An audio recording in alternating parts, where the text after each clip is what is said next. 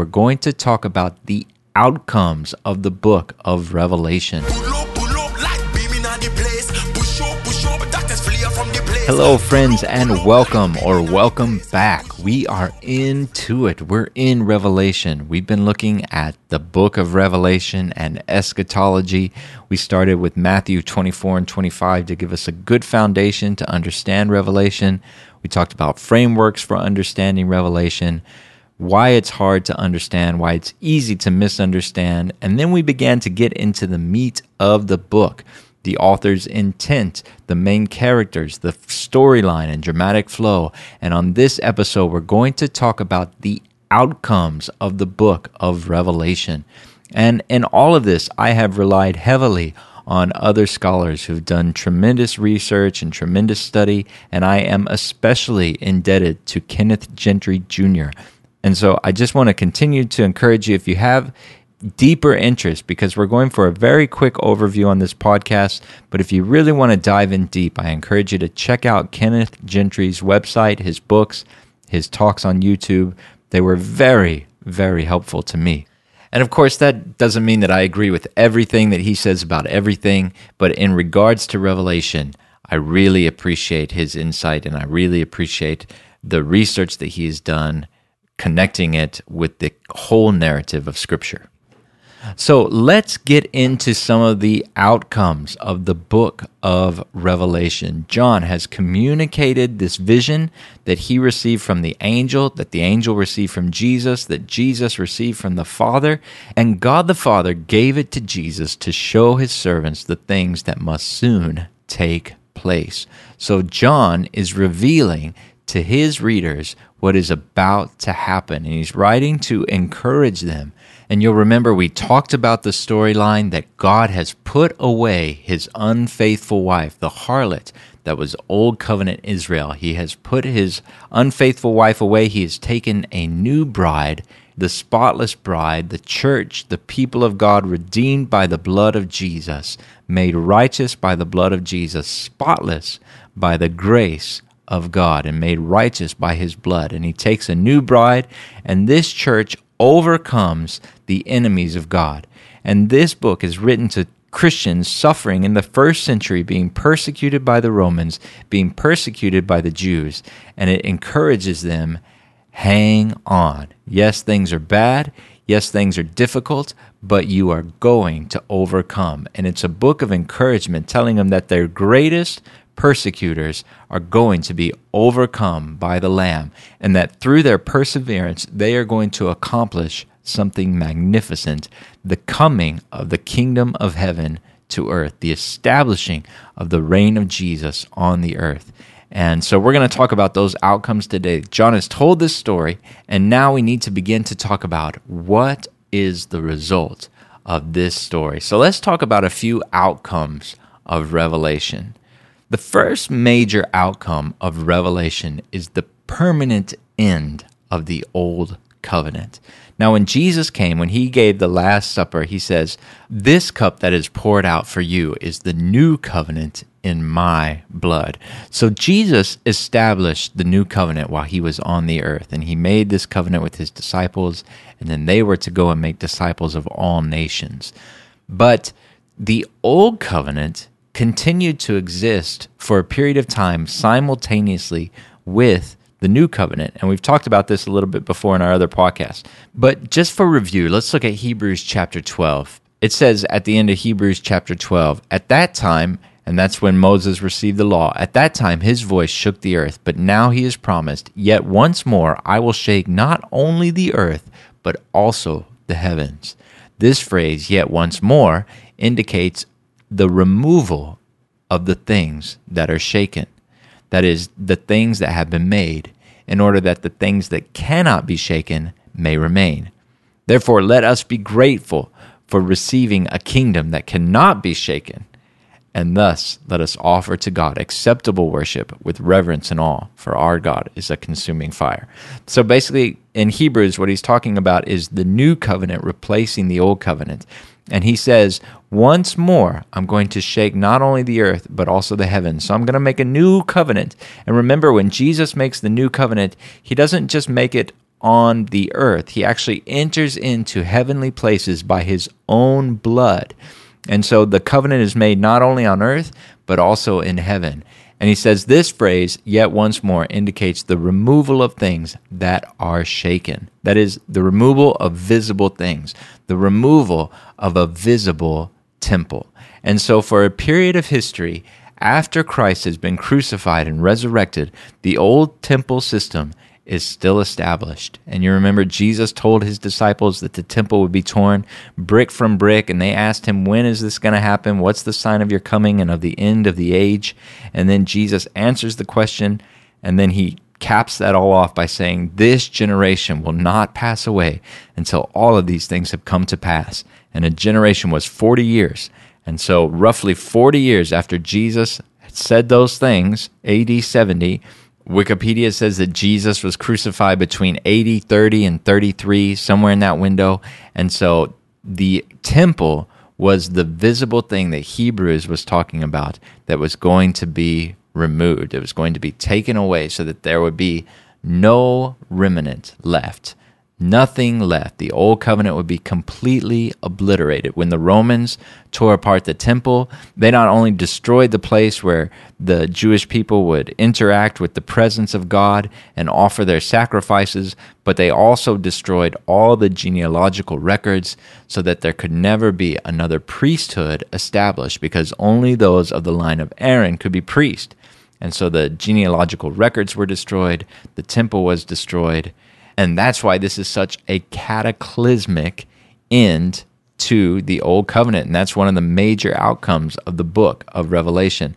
So look with me at Galatians chapter 4. And in this passage, Paul is warning people who are going back to the Old Covenant law after believing in Christ. And he writes this, beginning in verse 21. Tell me, you who desire to be under the law, do you not listen to the law? For it is written that Abraham had two sons, one by a slave woman and one by a free woman. But the son of the slave was born according to the flesh, while the son of the free woman was born through promise. Now this may be interpreted allegorically.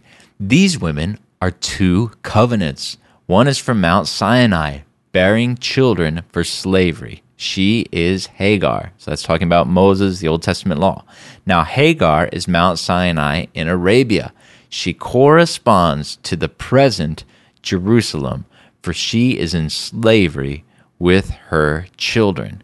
So Paul is writing this before 70 AD, describing Jerusalem, describing the old covenant system still intact, saying she is in slavery with her children. Then verse 26, but the Jerusalem above is free, and she is our mother.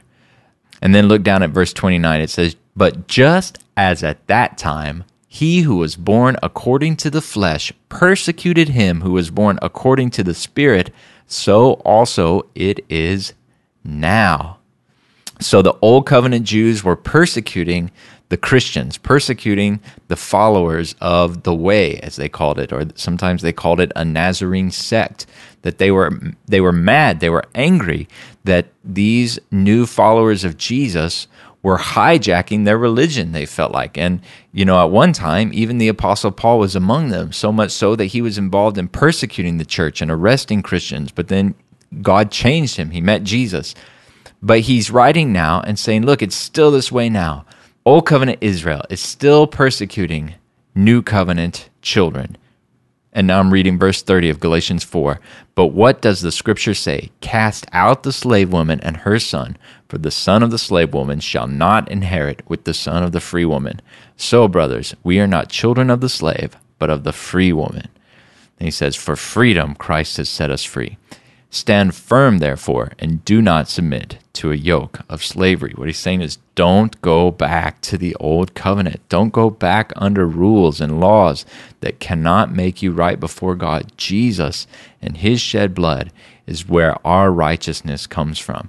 And so Paul is writing before the destruction of Jerusalem, before the destruction of the temple, and he's contrasting these two covenants. But we see in the dramatic flow of Revelation, John is telling the believers, hang on, you're going to overcome.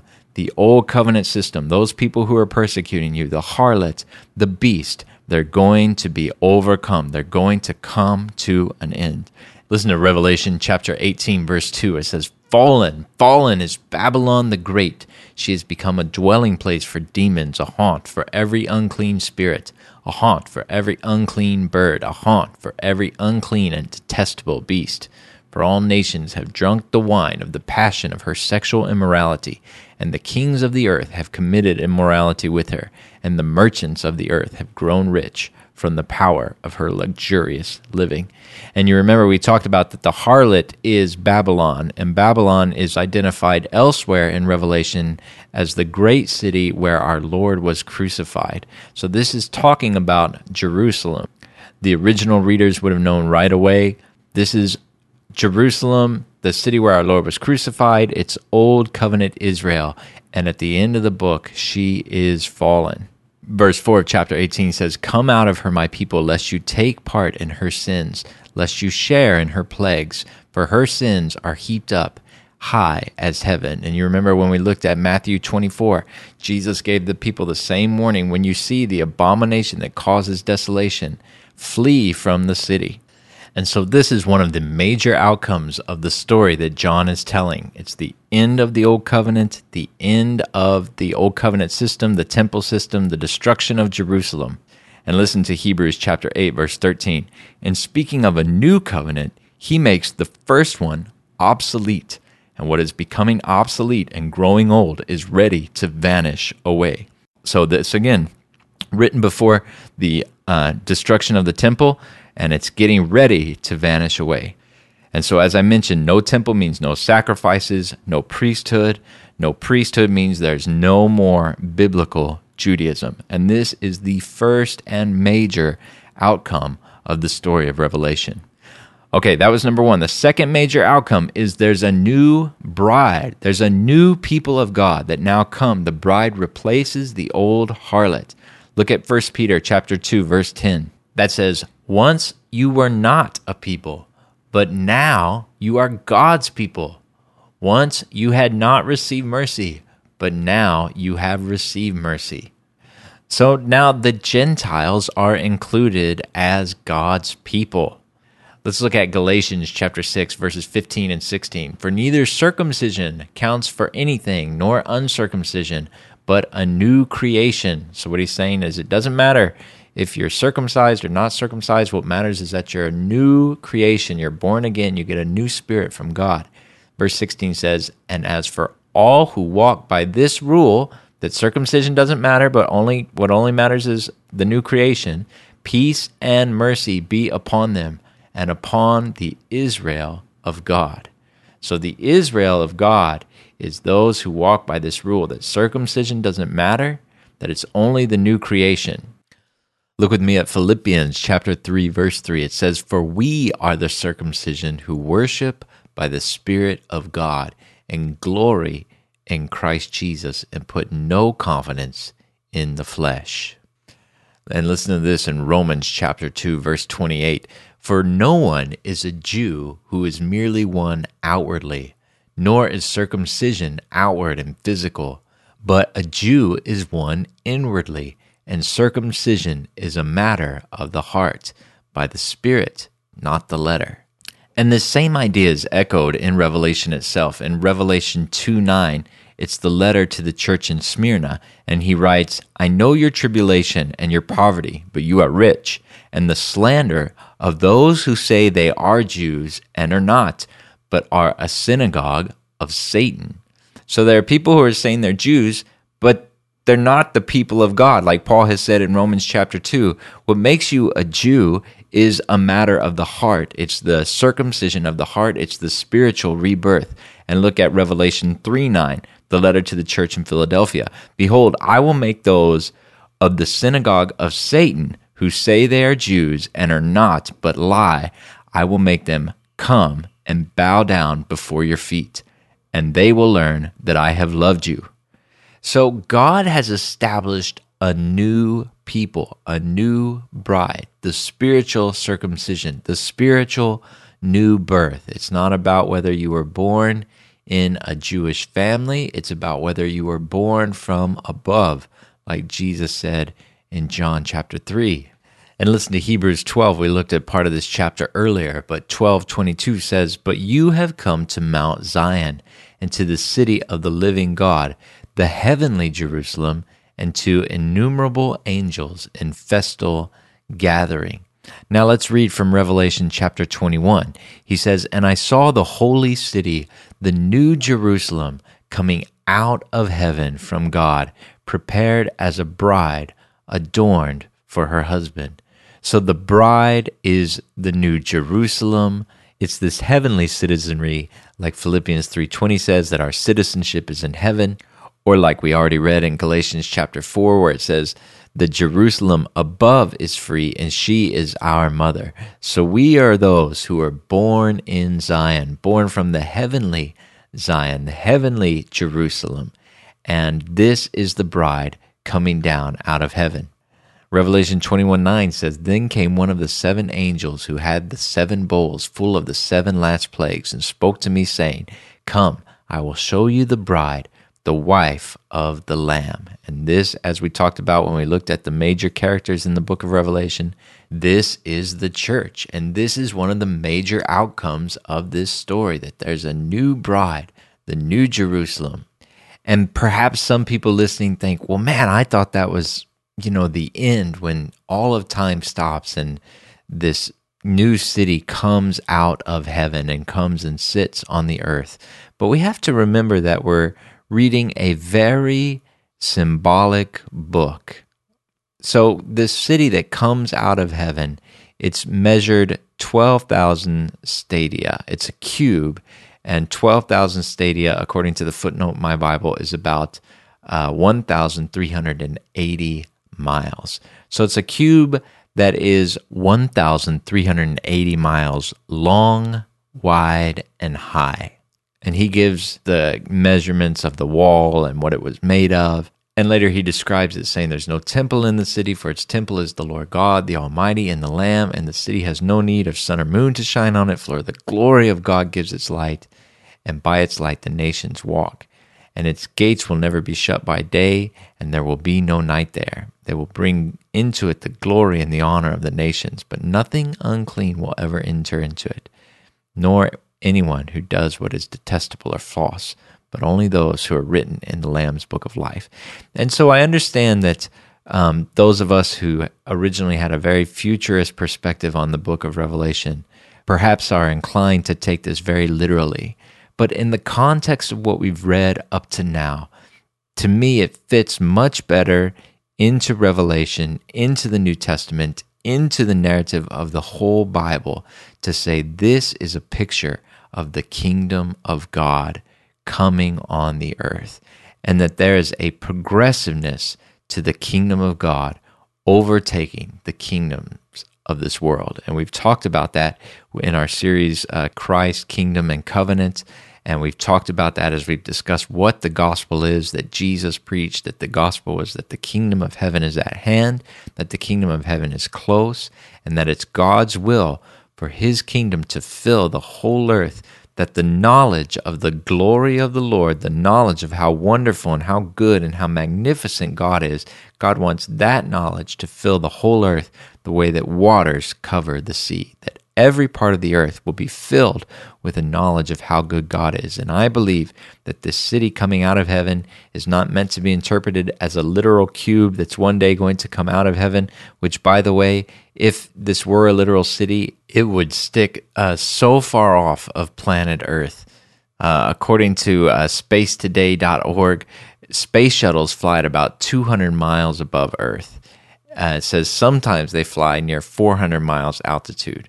The Russian space station Mir is also about 200 miles altitude, and most satellites are between 100 and 300 miles altitude. So here, if we had a 1,300-mile high city, it would be well out of the Earth's atmosphere. So I think those numbers are not pointing to a physical city that's going to descend from heaven and sit on the earth.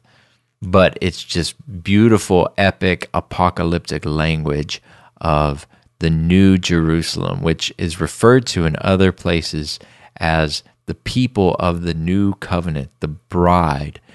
And of course, the only people who can be part of the family of God are those who are made righteous. It says, nothing unclean will ever enter it, nor anyone who does what is detestable or false, but only those who are written in the Lamb's book of life. So it's like the parable of the wedding banquet that we looked at in the podcast episode, The Kingdom of God Be Like.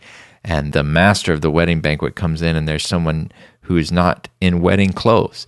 And so this is confirming that, saying, you must be clothed in the righteousness of Jesus. Your name must be written in the Lamb's book of life. You must be a believer in the Lord Jesus Christ to be included in this city, to be part of the heavenly Jerusalem, to be part of the bride of Christ. And then look at this. The angel showed me the river of the water of life, bright as crystal, flowing from the throne of God and of the Lamb through the middle of the street of the city. And on either side of the river, the tree of life with its 12 kinds of fruit, yielding its fruit each month. The leaves of the tree were for the healing of the nations. No longer will there be anything accursed, but the throne of God and of the Lamb will be in it, and his servants will worship him. They will see his face, and his name will be on their foreheads, which is a beautiful contrast to the harlot when we talked about the forehead of the harlot. And night will be no more. They will need no light of lamp or sun, for the Lord God will be their light, and they will reign forever and ever. And look down with me at Revelation 22, verse 14 and 15. It says, blessed are those who wash their robes, so that they may have the right to the tree of life, and that they may enter the city by the gates. Outside are the dogs, and the sorcerers, and the sexually immoral, and murderers, and idolaters, and everyone who loves and practices falsehood. And this is another reason why I think the description of the new Jerusalem and this new city is not talking about the end of all time and when Jesus sets up his reign on the earth forever, which I believe will happen. But I don't think that's what John is describing here, because at that point, there wouldn't be any dogs or sorcerers or sexually immoral, any murderers or idolaters, because those people would have all already been thrown into the lake of fire. And so I believe that John is providing this vision of the new Jerusalem as a place to be entered into right now. And I just want to clarify something right here to avoid any misunderstanding. And this is why it's important to take the whole counsel of God as we read the book of Revelation. But if you read this, you might be tempted to think, oh, salvation is by works. You have to be a good person. If you commit sexual immorality, then you can't go into the New Jerusalem. You can't enter into the kingdom of God. Because the sexually immoral, the idolaters, the liars, they're all outside of the kingdom of God. And that is true, but here's how to understand that in the full counsel of the Scripture. Look with me at 1 Corinthians chapter 6, and I'm going to start reading in verse 9. It says, or do you not know that the unrighteous will not inherit the kingdom of God? Do not be deceived. Neither the sexually immoral, nor idolaters, nor adulterers, nor men who practice homosexuality, nor thieves, nor the greedy, nor drunkards, nor revilers, nor swindlers will inherit the kingdom of God. And such were some of you, but you were washed, and you were sanctified, and you were justified in the name of the Lord Jesus Christ, and by the Spirit of our God.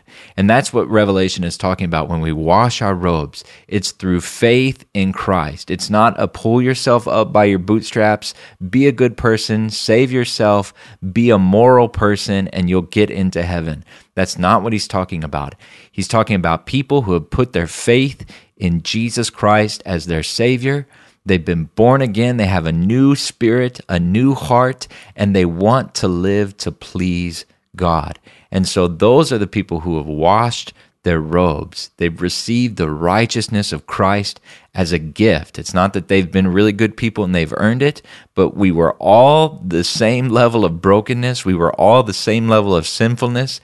Everyone has sinned and fallen short of God's glory. We're all the same. We all need a Savior. And those who receive the gift that God gives to us, receive the gift, the free gift of salvation They are clothed in the righteousness of Christ. They have washed their robes in the blood of the Lamb, and they can enter into the kingdom of God, not because they were good people, but because they received God's gift, God's grace. And that's what John is talking about. The kingdom of God is something to be entered into right now, not based on works, but by grace through faith. And of course, yes, I believe that Jesus will set up his physical kingdom and reign on the earth. And I think we can establish that from other places in the scripture. But what I see here is a description of the kingdom of God that he is making. He says, "Behold, I am making all things new." And this is the process, not I've made everything new immediately, but this is the process of the kingdom of God. I'm making all things new. The kingdom of God is the mustard seed that grows and becomes a tree. The kingdom of God is the yeast that works its way through the whole batch of dough. The kingdom of God is expanding and growing on the earth, and it will fill the whole earth according to the prophecy given in Daniel, that it will be the rock that struck the stone and became a mountain, and the mountain fills the whole earth. And the picture of the river of life, again, is a picture of a kingdom we see in other places where kingdoms are described as rivers. Look with me at Isaiah chapter 8. In Isaiah chapter 8, verse 7, it says, "Therefore, behold, the Lord is bringing up against them the waters of the river, mighty and many, the king of Assyria and all his glory, and it will rise over all its channels and go over all its banks, and it will sweep into Judah. It will overflow and pass on, reaching even to the neck, and its outspread wings will fill the breadth of your land, O Emmanuel." So this is just another place in Scripture where river is describing a kingdom. And in Revelation, it's describing a river that flows from the throne of God. This is the kingdom of God. And the fruit that is borne by the trees next to the river are to heal the nations. And that evokes the imagery of Psalm chapter 1 that says, "Blessed is the man who will not walk in the counsel of the wicked, or stand in the way of sinners, or sit in the seat of scoffers, but his delight is in the law of the Lord, and on his law he meditates day and night. He is like a tree planted by streams of water that yields its fruit in season." And so I believe this is a picture of the kingdom of God, the people in the kingdom of God who bring healing to the nations, that we are the peacemakers. We are the ones bringing reconciliation between God and man, and between men and their fellow men. And that is what Revelation is giving a picture of. And I know perhaps this has raised some questions, but I want to go on to another outcome of the book of Revelation and of the vision that John has shared with his readers. Because another outcome is the millennium, the 1,000-year reign. And so perhaps as we talk about the millennium, it will also answer maybe some questions that are coming up as we talk about the bride and as we talk about the new Jerusalem coming down out of heaven. But let's read where Revelation talks about this in Revelation 20. "Then I saw an angel coming down from heaven, holding in his hands the key to the bottomless pit and a great chain. And he seized the dragon, that ancient serpent, who is the devil and Satan, and bound him for 1,000 years, and threw him into the pit, and shut it and sealed it over him, so that he might not deceive the nations any longer, until the 1,000 years were ended. After that, he must be released for a little while." And so it's worth pointing out, first of all, that the 1,000-year reign is only mentioned once in the whole Bible.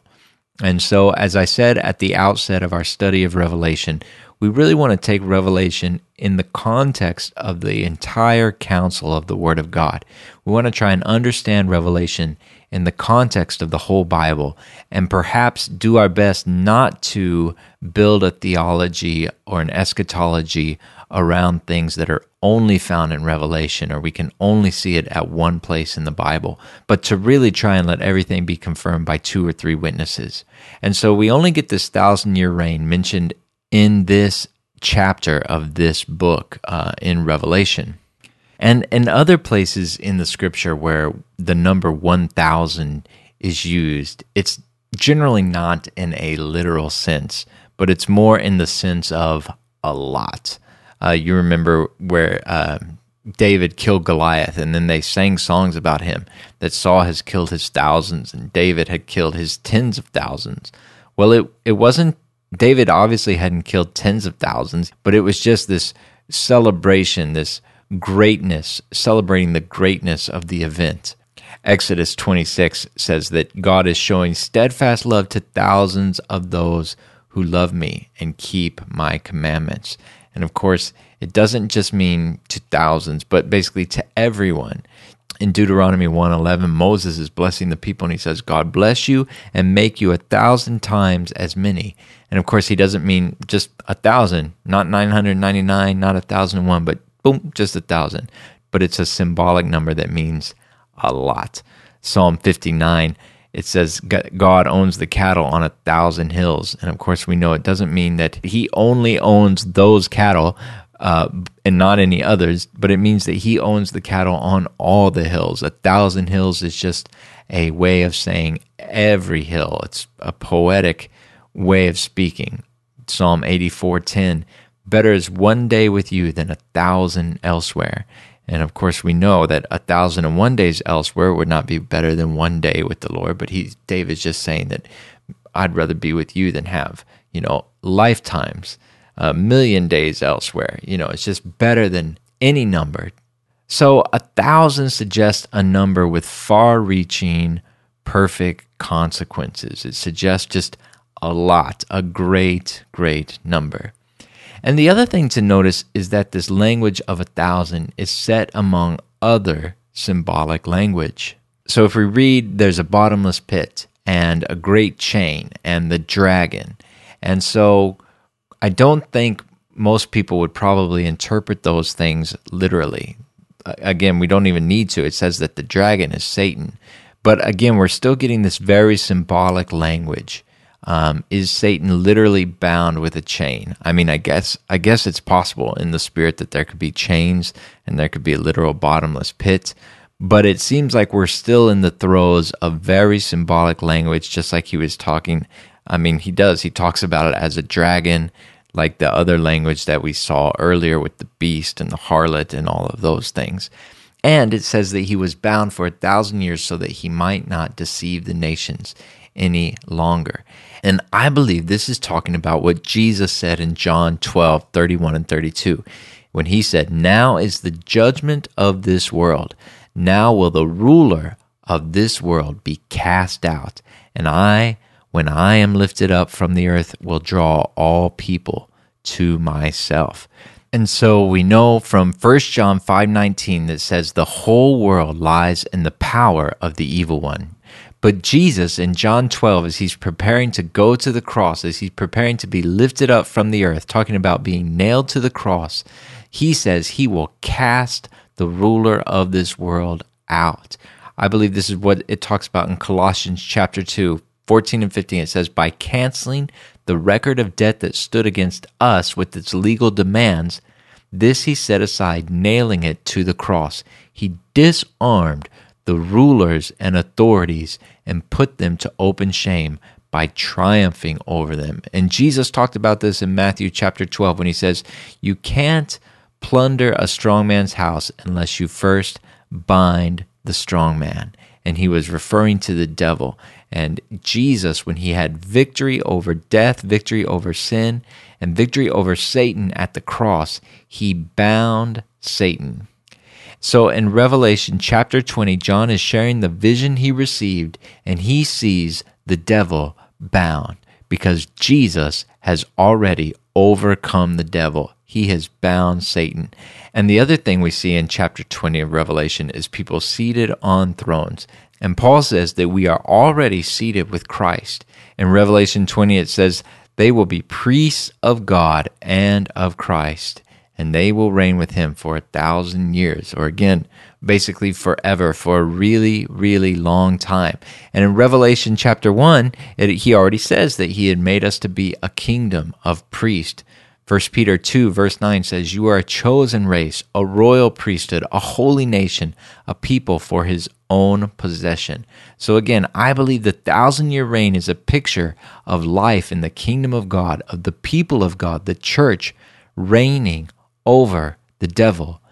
And one of the reasons I think it's important for us to understand this is the mindset that we should have as the church, that we exist on the earth as the representative of God's government to administrate the reign and rule of Jesus on planet Earth. We are not stuck here waiting for Jesus to vacuum us off into heaven, but we are commissioned to be here to administer the kingdom of God and to expand the rule and reign of Jesus. We have authority over the devil. We're not waiting for the devil to come and eat us and Jesus is going to snatch us out of his jaws. We are trampling on serpents, trampling on scorpions, trampling on lions. We have the authority. Hebrews chapter 2, verse 14 and 15 says this, "Since therefore the children share in flesh and blood, he himself likewise partook of the same things, that through death he might destroy the one who has the power of death, that is, the devil, and deliver all those who through fear of death were subject to lifelong slavery." So Jesus has destroyed the devil. He has already done it. He has destroyed the one who has the power of death. Satan is bound, and he does not have authority over humanity the way that he did before the cross. Now, is Satan still wreaking havoc on the earth and in people's lives? Yes, unfortunately, he is. Yes, we still see the devil working on planet Earth.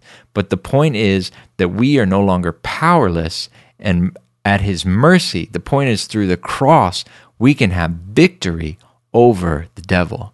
Luke chapter 10, verses 19 and 20 say, "Behold, I have given you authority to tread on serpents and scorpions and over all the power of the enemy, and nothing shall hurt you.